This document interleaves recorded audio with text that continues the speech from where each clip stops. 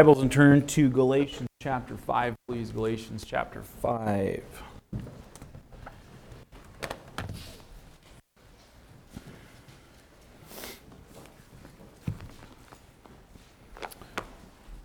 Right. Galatians 5, we're going to look at verse 22 and verse 23. Really be our text verses for tonight. And we'll move in some other places too. And we'll be in these couple verses for a while. But this is where we're going to start here tonight. And if you haven't been with us, we've been walking through the epistle to the Galatians, the churches of Galatia. And we are coming to a close in this study, although we still have a little ways to go in it.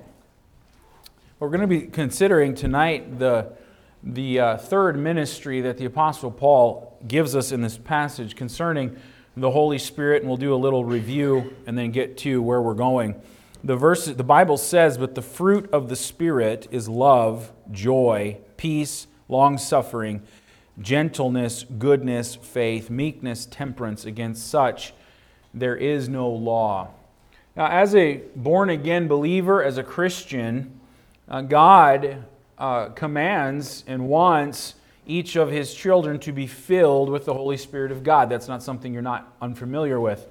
Ephesians 5:18 tells us, "Be not drunk with wine, wherein is excess, but be filled with the Spirit." And the day that you got saved was the day that the Holy Spirit of God moved into your heart and into your life. You received the Holy Spirit of God, and your body became the temple of the Holy Ghost. 1 Corinthians chapter 6, you can just keep your place here. I'll just make reference to it, but 1 Corinthians 6 in verse 19, "What? Know ye not that your body is the temple of the Holy Ghost, which is in you, which ye have of God, and ye are not your own? For ye are bought with a price. Therefore glorify God in your body and in your spirit, which are God's." And so we understand here that the Spirit of God, the purpose of the Spirit of God is to produce something in us. The day that we're saved, we receive the Holy Spirit of God, and we become the temple of the Holy Ghost. Now, being filled with the Holy Spirit is not really you getting more of Him. We have all of the Holy Spirit the moment that we're saved. Rather, it's the Holy Spirit getting more of you. And there's a war that goes on inside between the flesh and the spirit. We've talked about that in our last couple of lessons in Galatians 5. Galatians 5:17 teaches us that. The verse 17 says, "For the flesh lusteth against the spirit, and the spirit against the flesh, and these are contrary the one to the other, so that ye cannot do the things that ye would." In other words, the flesh wants to do wrong. The flesh does not agree with God. The Holy Spirit wants us to do right and points us in that direction. The question is, who's going to win? Who's going to win the war? Well, whichever one we feed the most is the one that's going to be in control. And so Paul has been telling the Galatian believers in our text verses, which we started back in verse 13 of this chapter, he's been telling the Galatian believers that you're called into liberty in Christ, but you're not to use that liberty as a license to sin, but rather that liberty gives us an opportunity to serve others through love. And Paul says you can't please God with the flesh. You need the Holy Spirit to enable you and to subdue the flesh. And we started talking about these ministries of the Holy Spirit that we find in these verses. The first one we talked about was that the Spirit enables us to fulfill the law of love. In verse 13, "For brethren, ye have been called unto liberty. Only use not your liberty for an occasion to the flesh, but by love serve one another. For all the law is fulfilled in one word, even in this, thou shalt love thy neighbor as thyself. But if ye bite and devour one another, take heed that ye be not consumed one of another." And we talked about how the Spirit enables us to love and to serve. The flesh is something that is always going to devour and destroy. Why? Because what does the flesh produce?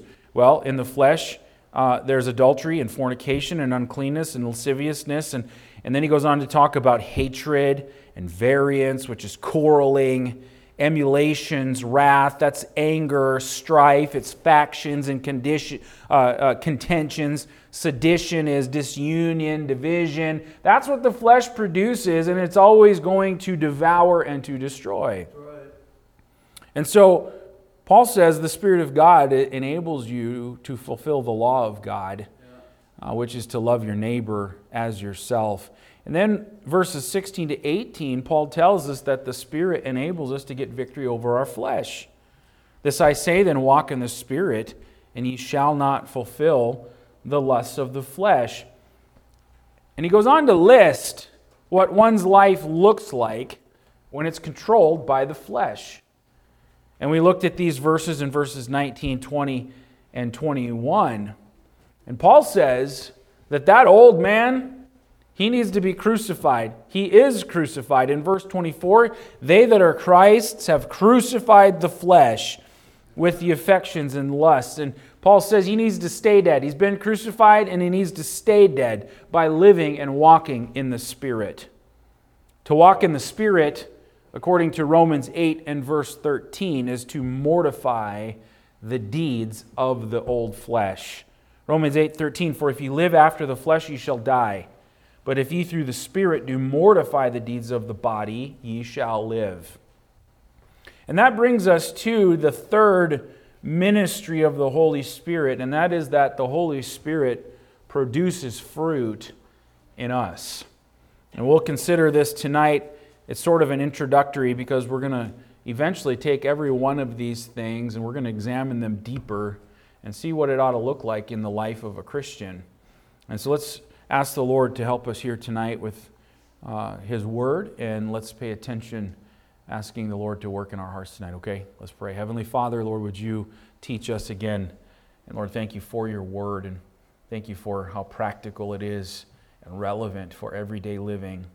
And Lord, I pray that we would intentionally engage tonight with your Word, and Lord, be honest with your Word, be honest with ourselves.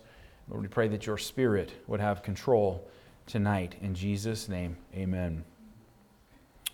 In verses 22 and 23, we saw that the fruit of the Spirit is love, joy, peace, and we list these 9 things. Now, the prior ministry of the Spirit was that the Holy Spirit enables us to overrule or overcome, get victory over our flesh. Now, it's one thing to overcome the flesh and not do evil things, but it's quite something else to have good replace that and be produced in us. In other words, what I'm saying is the self-righteous man, he might be able to boast that, you know what, I'm not guilty of murder, I'm not guilty of adultery, but I would just say, look at Matthew chapter 5, by the way, if you think that you're free from those things. And the person might be able to say, I don't do bad things, and I don't have the flesh, dominating my life in all of these areas. The self-righteous man might be able to boast about some of those things, but in reality, the question ought to be asked, can anybody see the beautiful graces of the Spirit of God in your life? And what I'm saying is, negative goodness is not enough in a life. There's got to be positive qualities as well. Amen. The contrast between works and fruit is important. They're not the same things. A machine in a factory works, and it can turn out a product. But a machine in a factory could never manufacture fruit. Fruit, on the other hand, is something that must grow out of life. And in the case of the believer, it's the life of the Spirit of God in you that produces that. Verse 25 says, if we live in the Spirit, let us also walk in the Spirit. When you think of works, what do you think of? You think of effort, you think of labor, you think of strain. But when you think of fruit, you think of something completely different. You might think of beauty. You might think of quietness. You might think of the unfolding of life when you think of fruit. The flesh only produces dead works, but the Spirit of God produces living fruit. And the fruit of the Spirit in our text has everything to do with the character of the Christian. The life of the Spirit of God, the life of Jesus Christ, the character of the individual becoming like Jesus Christ. The fruit of the Spirit, think of it this way. The fruit of the Spirit is simply the outward evidence of the inward control of the Holy Spirit in your life. For example, apple trees produce apples, correct? Likewise, if we're walking in the Spirit, the outward evidence will be the fruit of the Spirit. In other words, your life will look like love, joy, peace, long-suffering, gentleness, goodness, meekness, faith, temperance. It won't look like wrath and variance and emulation and strife. Amen? That's the difference. That's the difference. And so, this is what Christian character actually should look like. This is what God's people actually should look like in their day-to-day life. Physical fruit is an outward evidence of the inward nature of the tree. And likewise, this spiritual fruit is outward evidence of the Holy Spirit of God's control on the inside, the nature of what we are. So these 9 characteristics are the fruit of a Spirit-filled life, which is what God wants to be produced in every believer's life. So, if you ask the question, what is fruit? We would say it's outward evidence of the inward control of the Holy Spirit. We would say it's something that is to be produced in every believer's life. We are to bear much fruit and glorify God. It's Christ-like character being generated in our life by walking in the Holy Spirit. And so Galatians 5 in verses 16 through 26, they give a comparison of what the flesh will bring and what the Spirit will produce. The flesh, it produces dead works. The Spirit, living fruit. And so the conclusion is elementary. If you live in the flesh, you're going to produce the dead works of the flesh. It's what others will see demonstrated in how you live day to day and the attitudes of the heart. If you walk in the Spirit will produce living fruit in your life, which is also evidenced in how we live towards others and the attitudes of the heart. We asked the question last time, what do you look like? So, what is fruit? Well, it's outward evidence of the inward control of the Holy Spirit. Somebody might ask the question, then how do I walk in the Spirit? Because verse 25 says, if we live in the Spirit, let us also walk in the Spirit. Well, Paul answers that question in a couple of other passages that we're going to look at. How do you live in the Spirit? Well, first of all, you got to be saved, number one. He dwells within as a born-again believer. But how do I walk in the Spirit? I walk in the Spirit by yielding to His control. And the promise that comes with that is in verse 16. If you walk in the Spirit, you will not fulfill the lust of the flesh. We sometimes make living in the Spirit more difficult than it is. I have a war going on within between the flesh and the Spirit. Again, the one that I feed the most is the one that's going to be victorious. The one that is victorious will determine whether my life is evidencing works of the flesh or the fruit of the Spirit. Right. So now let's go over to Romans chapter 8. Just keep you don't really have to keep your place there. You can go back and find it. But Romans chapter 8 in verse 5. Paul describes here the flesh versus the Spirit controversy or war that's going on and its results. In Romans chapter 8, and look at verse 5 with me. For they that are after the flesh do mind the things of the flesh, but they that are after the Spirit, the things of the Spirit. So again, I'm going to ask the question, how do I walk in the Spirit? Okay, that's the question I'm asking. And that's the question somebody might ask. Paul says They that are after the flesh do mind the things of the flesh, but they that are after the Spirit, the things of the Spirit. For to be carnally minded is death, but to be spiritually minded is life and peace. Because the carnal mind is enmity against God. For it is not subject to the law of God, neither indeed can be. So then they that are in the flesh cannot please God. But ye are not in the flesh, but in the Spirit, if so be that the Spirit of God dwell in you. Now if any man have not the Spirit of Christ, he is none of his. And if Christ be in you, the body is dead because of sin, but the Spirit is life because of righteousness. That means if the Spirit is in you, He compels you to live in holiness and righteousness.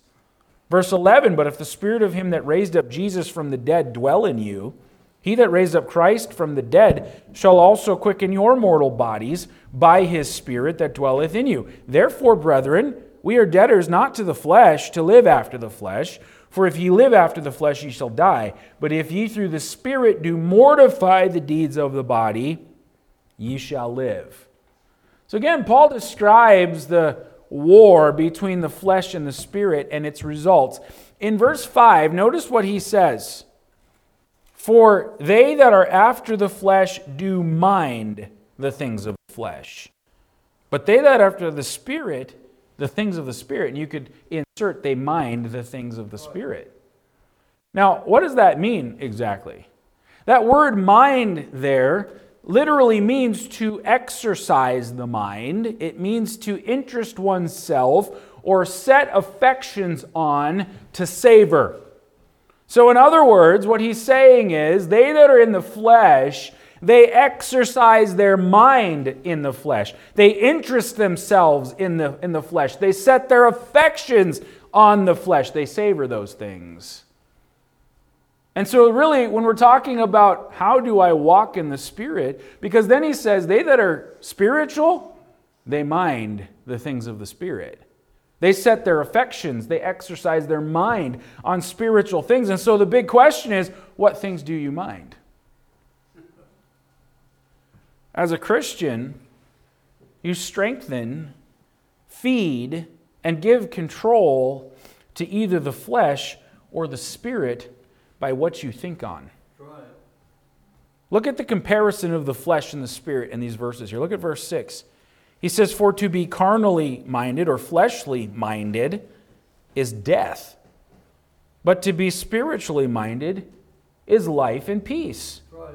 So the carnal mind or the fleshly mind, the thing that's exercised toward the flesh, it only produces death. That's why you have bitter envying and strife in the heart as a Christian sometimes. That's why there's so much conflict sometimes between Christians, because Christians are controlled by their flesh. They're minding the flesh. But when we're spiritually minded, he says it brings life and peace. Hey, what an amazing thing. Don't we all want peace? In verse 7 and verse 8, he says the carnal mind is enmity against God. For it is not subject to the law of God, neither indeed can be. So then they that are in the flesh cannot please God. The fleshly mind is enmity against God. It cannot please God. What is the alternative? Well, to be spiritually minded means I can be pleasing to the Lord. Look at verse 10. And if Christ be in you, the body is dead because of sin, but the Spirit is life because of righteousness. The flesh is going to produce sin. But to be spiritually minded is going to produce righteousness. The Holy Spirit is going to compel you to live in holiness. And so you see the contrast or the comparison between the flesh and the Spirit. How do you walk in the Spirit? A lot of it depends on what you set your mind to, your affections, what you savor. Now look at Romans 7. You know Romans chapter 7 is where Paul describes the battle between the flesh and the Spirit that he even experienced himself. In verse 15 he says, for that which I do, I allow not. For what I would, that do I not. But what I hate, that do I. If then I do that which I would not, I consent unto the law that it is good. Now then it is no more I that do it, but sin that dwelleth in me. For I know that in me, that is in my flesh, dwelleth no good thing. For to will is present with me, but how to perform that which is good I find not. He's describing very clearly the battle between the flesh and the spirit. There's a side of him that wants to do right and do good, that wants to agree with God. But his flesh is always there. And sometimes he loses that battle. He says, the things I don't want to do, that's what I end up doing. No Christian is exempt from that kind of a war. That's right. Our flesh wants to do wrong. The Spirit wants us to do right. We choose who will win by what we think on. Notice what he says in verse 23. But I see another law in my members, warring against the law of my mind, and bringing me into captivity to the law of sin, which is in my members. See that there? Where he says there's warring against the law of my mind. The battleground is in the mind so often. And Paul ends chapter 7 by stating how he gets victory. Look at verse 25. I thank God through Jesus Christ our Lord. So then with the mind I myself serve the law of God, but with the flesh, the law of sin. Listen, the way that we live day to day, how we treat other people, the attitudes that we portray day by day are just evidences of how we've been thinking. Romans 12 in verse 2 says, and be not conformed to this world, but be transformed by the renewing of your mind, that ye may prove or live out what is that good and acceptable and perfect will of God. What is the good and acceptable and perfect will of God? The fruit of the Spirit in your life, so that you can live out the things that are acceptable to God. That becomes pretty powerful in light of these verses. The fruit of the Spirit is the outward action of the inward control of the Spirit of God in our lives. Right. So the question is, and really the conclusion is, what is your life characterized by? Because this is talking about Christian character. What is your life characterized by? What are the fruits of the Spirit? Well, we go back to our text, and we'll take a quick look at it here. The fruit of the Spirit is love. What is your life characterized by? You know what love is? Love is divine concern for others. It's God's love. It's a sacrificial kind of love. It's a giving love where God was concerned about you and me, and in His great love wherewith He loved us when we were dead in sins. It's divine concern about others. What characterizes your life? Is it love? Is it divine concern for one another? Or is it self-centered, self-serving focuses? What characterizes your life? There's joy. The Spirit produces joy in a person's life. What is joy? It's cheerfulness and delight. That's what it really means. Is that what characterizes your life? Or is it a grouchy, a mean, a sarcastic kind of a spirit and an attitude that characterizes your life? You know, you can just tell when people have the joy of the Lord in them. You can just tell some people are just thankful and happy and joyful in the Lord, and it's fun to be around them because they help and edify. But you can also kind of tell when people are grouchy and mean and sarcastic, and they're not really so fun to be around. Right. You can see it. It's the outward evidence of what's controlling the inside. You understand what I'm saying? There's peace. What is peace? It's quietness and calmness of mind. Does that characterize your life, or panic and fear and being controlled by emotions. God has not given us the spirit of fear, but of power and of love and of a sound mind. What characterizes your life? Now, not every one of these things may be applicable, like in your particular situation. There might be some things that are, thank the Lord, He's producing that in me. And then there's this other thing that's like, oh, my flesh likes to control, and I yield to it. There's long suffering. It means patiently enduring injury. And it's not physical injury. It's injury from others by words, by actions. People are going to let you down. Yeah. People are going to hurt you. Yeah. That's the nature of life. A long-suffering nature, or the Spirit of God producing that, helps us to patiently endure those injuries that come. Is that what characterizes your life? Or are you the type that just sort of writes a person off because they offended me or they messed up? That's not the long-suffering character that God wants produced in our life. Or how about gentleness?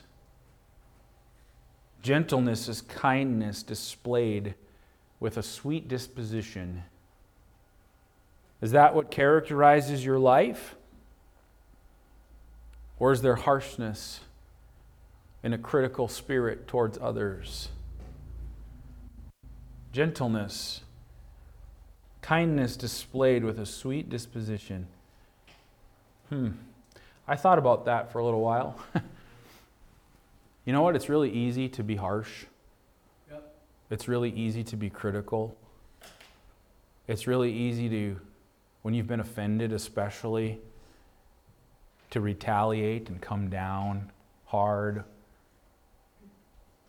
You understand what I mean?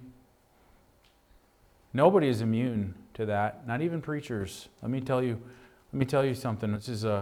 I'll be very transparent with you. I was listening to a message that was preached not long ago by another preacher. And as I'm listening to that message, I'm just like, man, there's an agenda. There's a point that he's trying to make. And it seems very harsh, and it seems very critical towards people. And I thought to myself, why would a preacher do that?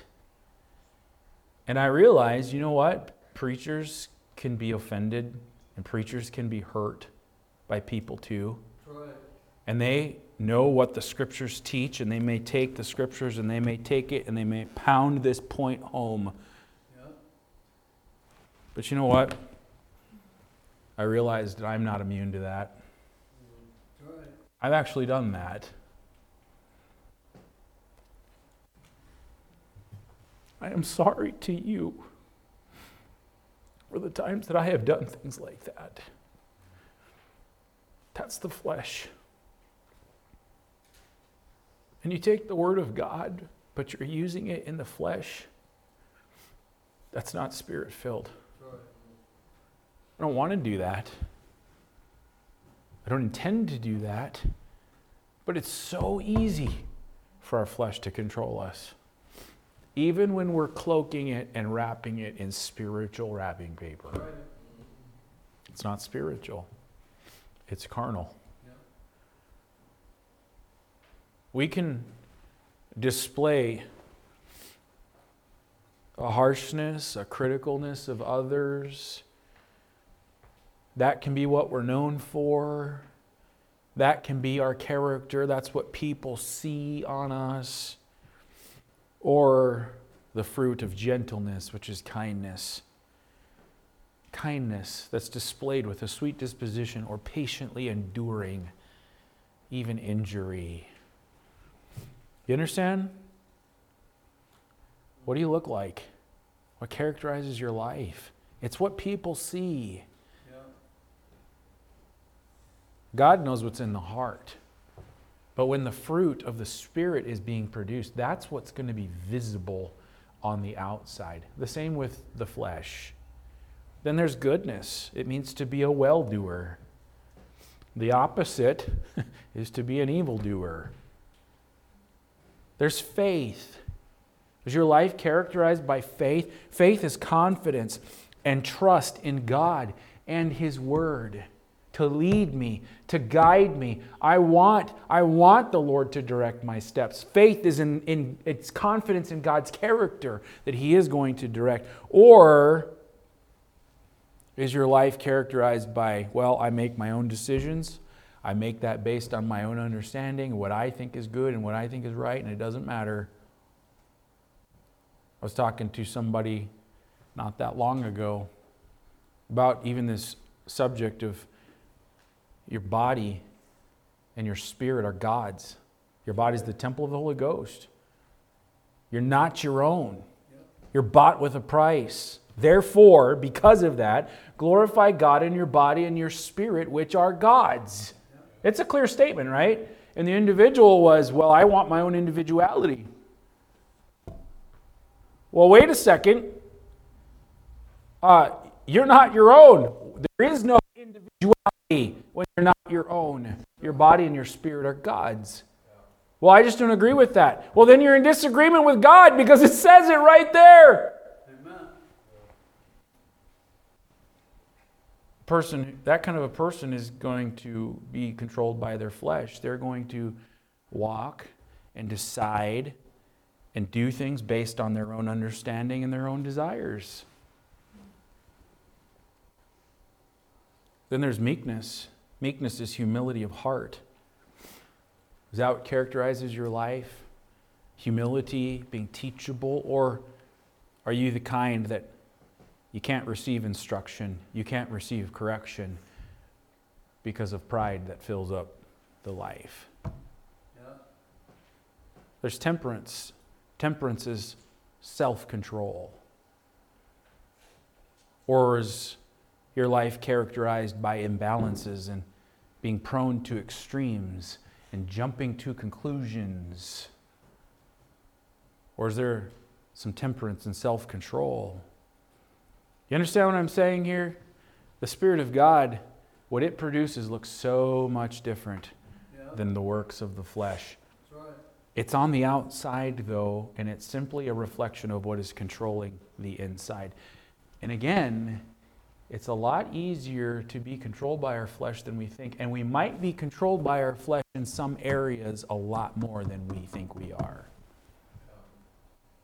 But the Spirit of God wants to produce Christ-like character in us. And so we just walked through those briefly, but we're going to take each of those individually in the coming weeks and explore them deeper to see what they actually should look like in our lives. And it's a great contrast and comparison to what the flesh is going to bring. We need to be filled with the Spirit. Amen? We live in the Spirit. I'm saved. The Spirit of God lives in me. We should also walk in the Spirit. Let's pray. Heavenly Father, pray that you'd help us in the study, Lord, to examine the Word of God and then examine our life according to the Word of God. And Lord, may the heart be, Lord, I want to yield to your control. Lord, I want to be cooperative with your work in my life. And Lord, I want your Spirit to produce that Christ-like, godly character in me, so that I can be glorifying to the Lord, so that I can be an example to believers. And Lord, may my disposition and the things that characterize my life, Lord, may they truly reflect Jesus Christ. May that be the prayer of our heart. In Jesus' name, amen.